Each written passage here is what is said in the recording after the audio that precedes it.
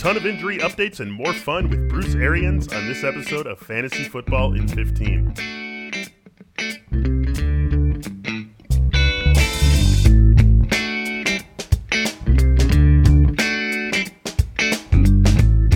Hello everyone and welcome into Fantasy Football in 15 for Thursday, October 1st. We have turned the calendar over to October. We have turned the calendar over to week 4 as well with our first week 4 game kicking off tonight. Broncos and Jets on Thursday Night Football. I am Michael Beller. I am joined by Derek Van Riper as I am every episode of Fantasy Football in 15. DVR, how you doing?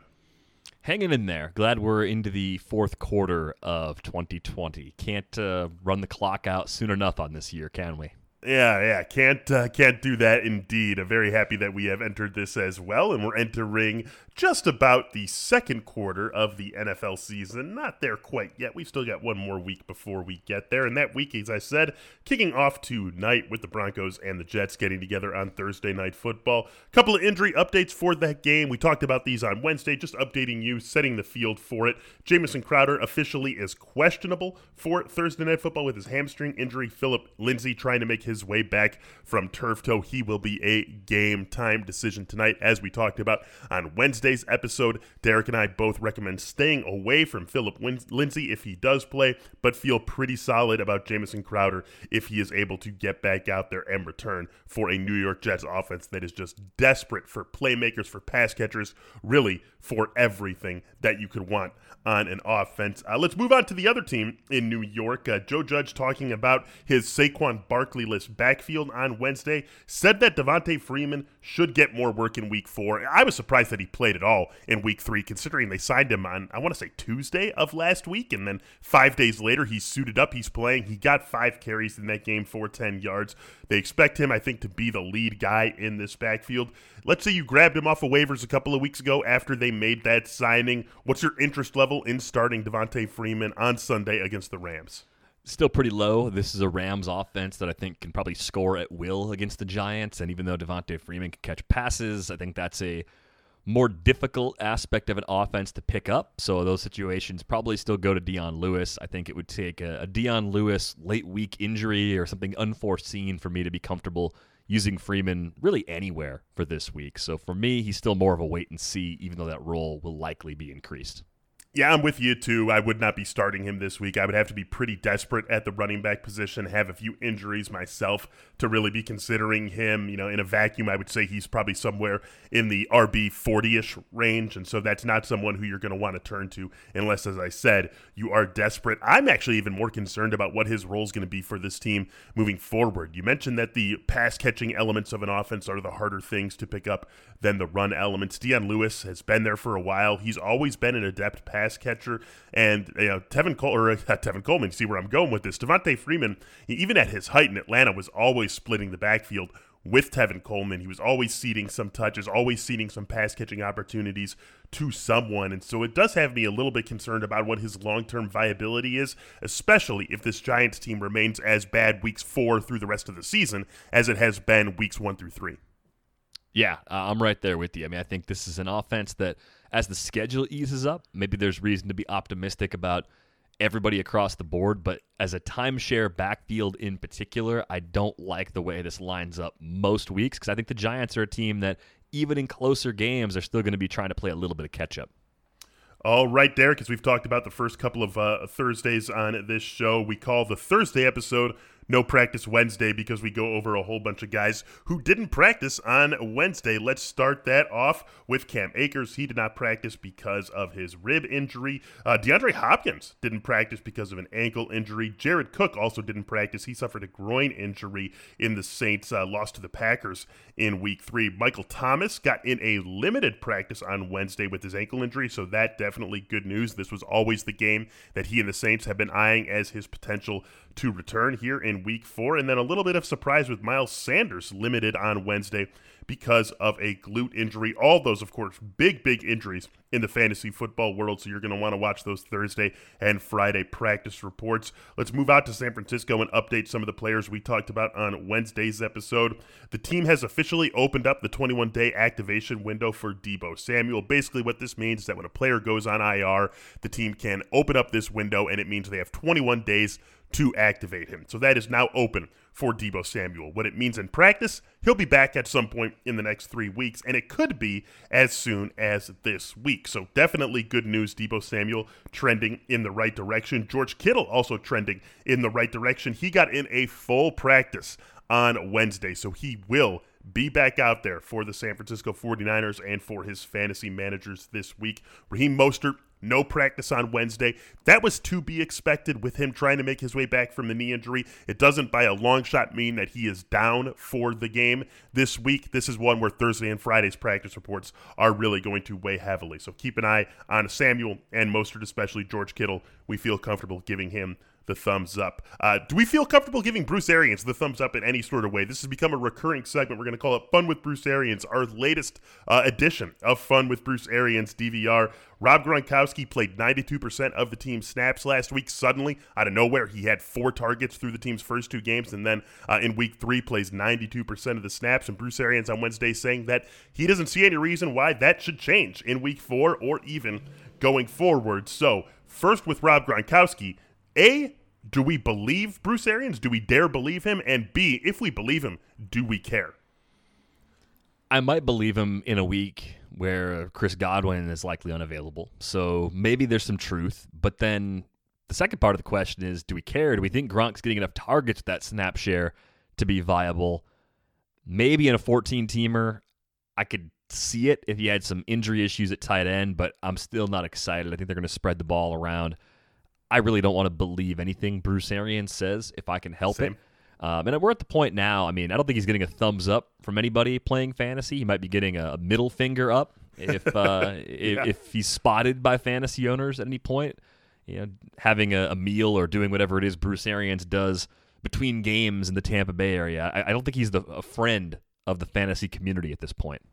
No, I don't think he is either. I think the only way you could really talk yourself into Rob Gronkowski, this is a point that Jake Seeley made on our Wednesday episode of the Athletic Fantasy Football Podcast, is that once you get past the obvious starters, week in, week out starters at this position, all it takes is a touchdown to end up as a fantasy relevant guy, as a top 12 tight end in a week. And that's what we see from this position really every single week. So Rob Gronkowski is always going to have some touchdown upside because of the relationship with Tom Brady, because of his ability in the red zone. And if he's out there 90% of the snaps, you can maybe talk yourself into it. But again, I'm with you. I don't think you're ever really trusting Rob Gronkowski as anything more than your regular tight end's on bye and you're going to stream Gronk, or your regular tight end is injured and out for 2 weeks, and you know what? Bucks have a decent matchup, I'll stream Gronk. And that's really the only place that he factors into the fantasy discussion for me. We have to talk about this backfield one more time here, Derek, because a little bit of a surprise. Leonard Fournette didn't practice on Wednesday because of an ankle injury. Do we dare run it back with Ronald Jones if Leonard Fournette doesn't play on Sunday?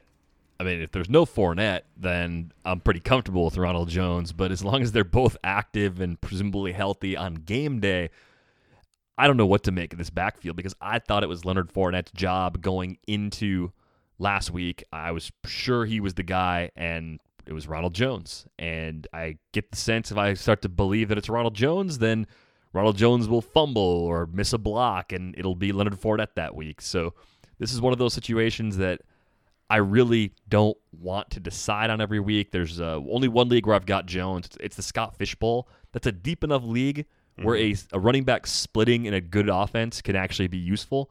But in your more traditional leagues, a typical 12-team league with 2 running backs and a flex, I want no part of these running backs if I can help it. Yeah, I agree with you completely. The only way I feel decent about Ronald Jones or Leonard Fournette is if the other one is out. And I really bought into Leonard Fournette having taken over this backfield a couple of weeks ago, but then he puts the ball on the ground, and that's it. He's done. 7 carries, 15 yards last week for the Buccaneers. So it really does become very hard to trust either of these backs when both are healthy. Looking for an assist with your credit card, but can't get a hold of anyone? Luckily, with 24/7 US-based live customer service from Discover, everyone has the option to talk to a real person anytime, day or night. Yep, you heard that right. You can talk to a real human in customer service at any time. Sounds like a real game changer if you ask us. Make the right call and get the service you deserve with Discover. Limitations apply. See terms at discover.com/creditcard. All right, injuries part 2 on the docket right now. DVR, Christian Kirk with a groin injury. He was limited on Wednesday. Nyheim Hines with a shoulder, also limited on Wednesday. Let's pick up no practice Wednesdays yet again right here. Mike Williams, Henry Ruggs, and Kareem Hunt all did not practice Wednesday. It is a hamstring injury for both of the receivers, Williams and Ruggs, and a groin injury that popped up out of nowhere for Kareem Hunt. This was not something that we heard about on Sunday after the Browns win, but here we are now on Thursday learning about this groin injury for Kareem Hunt. Of course, he and Nick Chubb, the opposite of Leonard Fournette and Ronald Jones, two backs who share a backfield who you can feel good about starting both of, even when they are both healthy. So we will keep an eye on Kareem Hunt on Thursday and Friday. We've got some Patriot stuff to talk about here. James White has rejoined the team, so good news that that James White is feeling good enough to be back with his teammates here. Damian Harris also practiced on Wednesday for the first time since he was placed on IR, so that is an indication that he will be back probably as soon as this week and certainly by week 5. Remember, it was a finger injury for him that first landed him on IR. So I ask you this, Derek, Rex Burkhead, one of the most popular players on waivers earlier this week. Is that all already looking like wasted fab money? I think to an extent, yes, but I think this is going to be a revolving door all season. And if we think Bruce Arians is not a friend of the fantasy community, I mean, come on. Like, what do you guys think Bill Belichick is at this point? He's going to do what he can with his personnel to win games. That's what he always does. And the fact that they have 4 different backs potentially who could have a role doesn't bode well for anybody. I would say the guys that catch passes, obviously, White and Burkhead are much more reliable than Michelle and Harris. I think that's where my interest lies because there's just more ways for those guys to be involved. Mm-hmm. And I don't think this New England team is always going to be ahead either. So I think they're going to have balance. They're going to be chasing some games along the way. So I think with Burkhead, if I threw 8 or 10% of a fab budget at him this week, I'm not panicking. I think he's still rosterable in 12-team leagues for the time being. We want to see how this plays out. But hopefully he didn't smash the fab piggy bank chasing what he did in week 3. I think there was pretty clear reason to believe that James White's role was going to be reprised at some point in the reasonably near future. Yeah, James White is just such a bankable guy on this team. Bill Belichick trusts him completely. I will always say that whatever Super Bowl that was, I don't know the number against the Falcons off the top of my head, but that was his MVP. He should have been Super Bowl MVP of that game, not Tom Brady. So James White has, the full trust and full faith from Bill Belichick, just like Julian Edelman, right? Those are two guys who are locked into what they do in that Patriots offense, and that is bad news for Rex Burkhead. Injuries part 3. Le'Veon Bell is eyeing a week 5 return from his hamstring injury. Remember, he went on IR after week 1, so we knew he'd be missing at least 3 weeks, 2, 3, and 4. So week 5 was always the earliest he could come back. Good to hear that he thinks it could happen. Of course, we're still, 10 days? I guess 1 week from the start of week 5, but 10 days from week 5 Sunday. So a lot of time in between now and then, but have to believe if they're already saying good things about him for week 5, week 6 seems like the worst case scenario for Le'Veon Bell. Zach Moss was limited on Wednesday because of his toe injury. His teammate, John Brown, no practice on Wednesday because of his calf injury, which knocked him out in the first half of the Bills' win over the Rams in week 3. We also have Deshaun Jackson having no practice on Wednesday. He has a hamstring injury. Let's move on to those wacky Detroit Lions. Darrell Bevell, the offensive coordinator in Detroit, saying that Adrian Peterson will retain the lead role. Of course he will. This is the Detroit Lions where things like this happen. I'm staying away from this backfield DVR. I do have DeAndre Swift on a team. I'm not going to drop him outright, but he's nowhere near my starting lineup until something good for him happens. At what point do we have to just look at this organization and this coaching staff and say they're screwing it up so badly that we can't even wait on DeAndre Swift? For now, I agree with you. We do wait it out. And, just think back to week 1. Don't think back to week 1 if you're a Lions fan. DeAndre Swift was the guy that got the target that would have won the game if not for a drop against the Bears, right? He was on the field in a critical spot. Already had a receiving touchdown in the game. And it was utilized in that spot. So everything you're looking for usage-wise was there from the jump. Why? Why do they think Adrian Peterson's better than DeAndre Swift? Have they already come to a conclusion that DeAndre Swift was actually a bad draft pick in the second round? Is that something we're supposed to read into this situation? I hate this team so much, and I just feel like Matt Patricia and Darrell Bevell are in way over their heads yet again.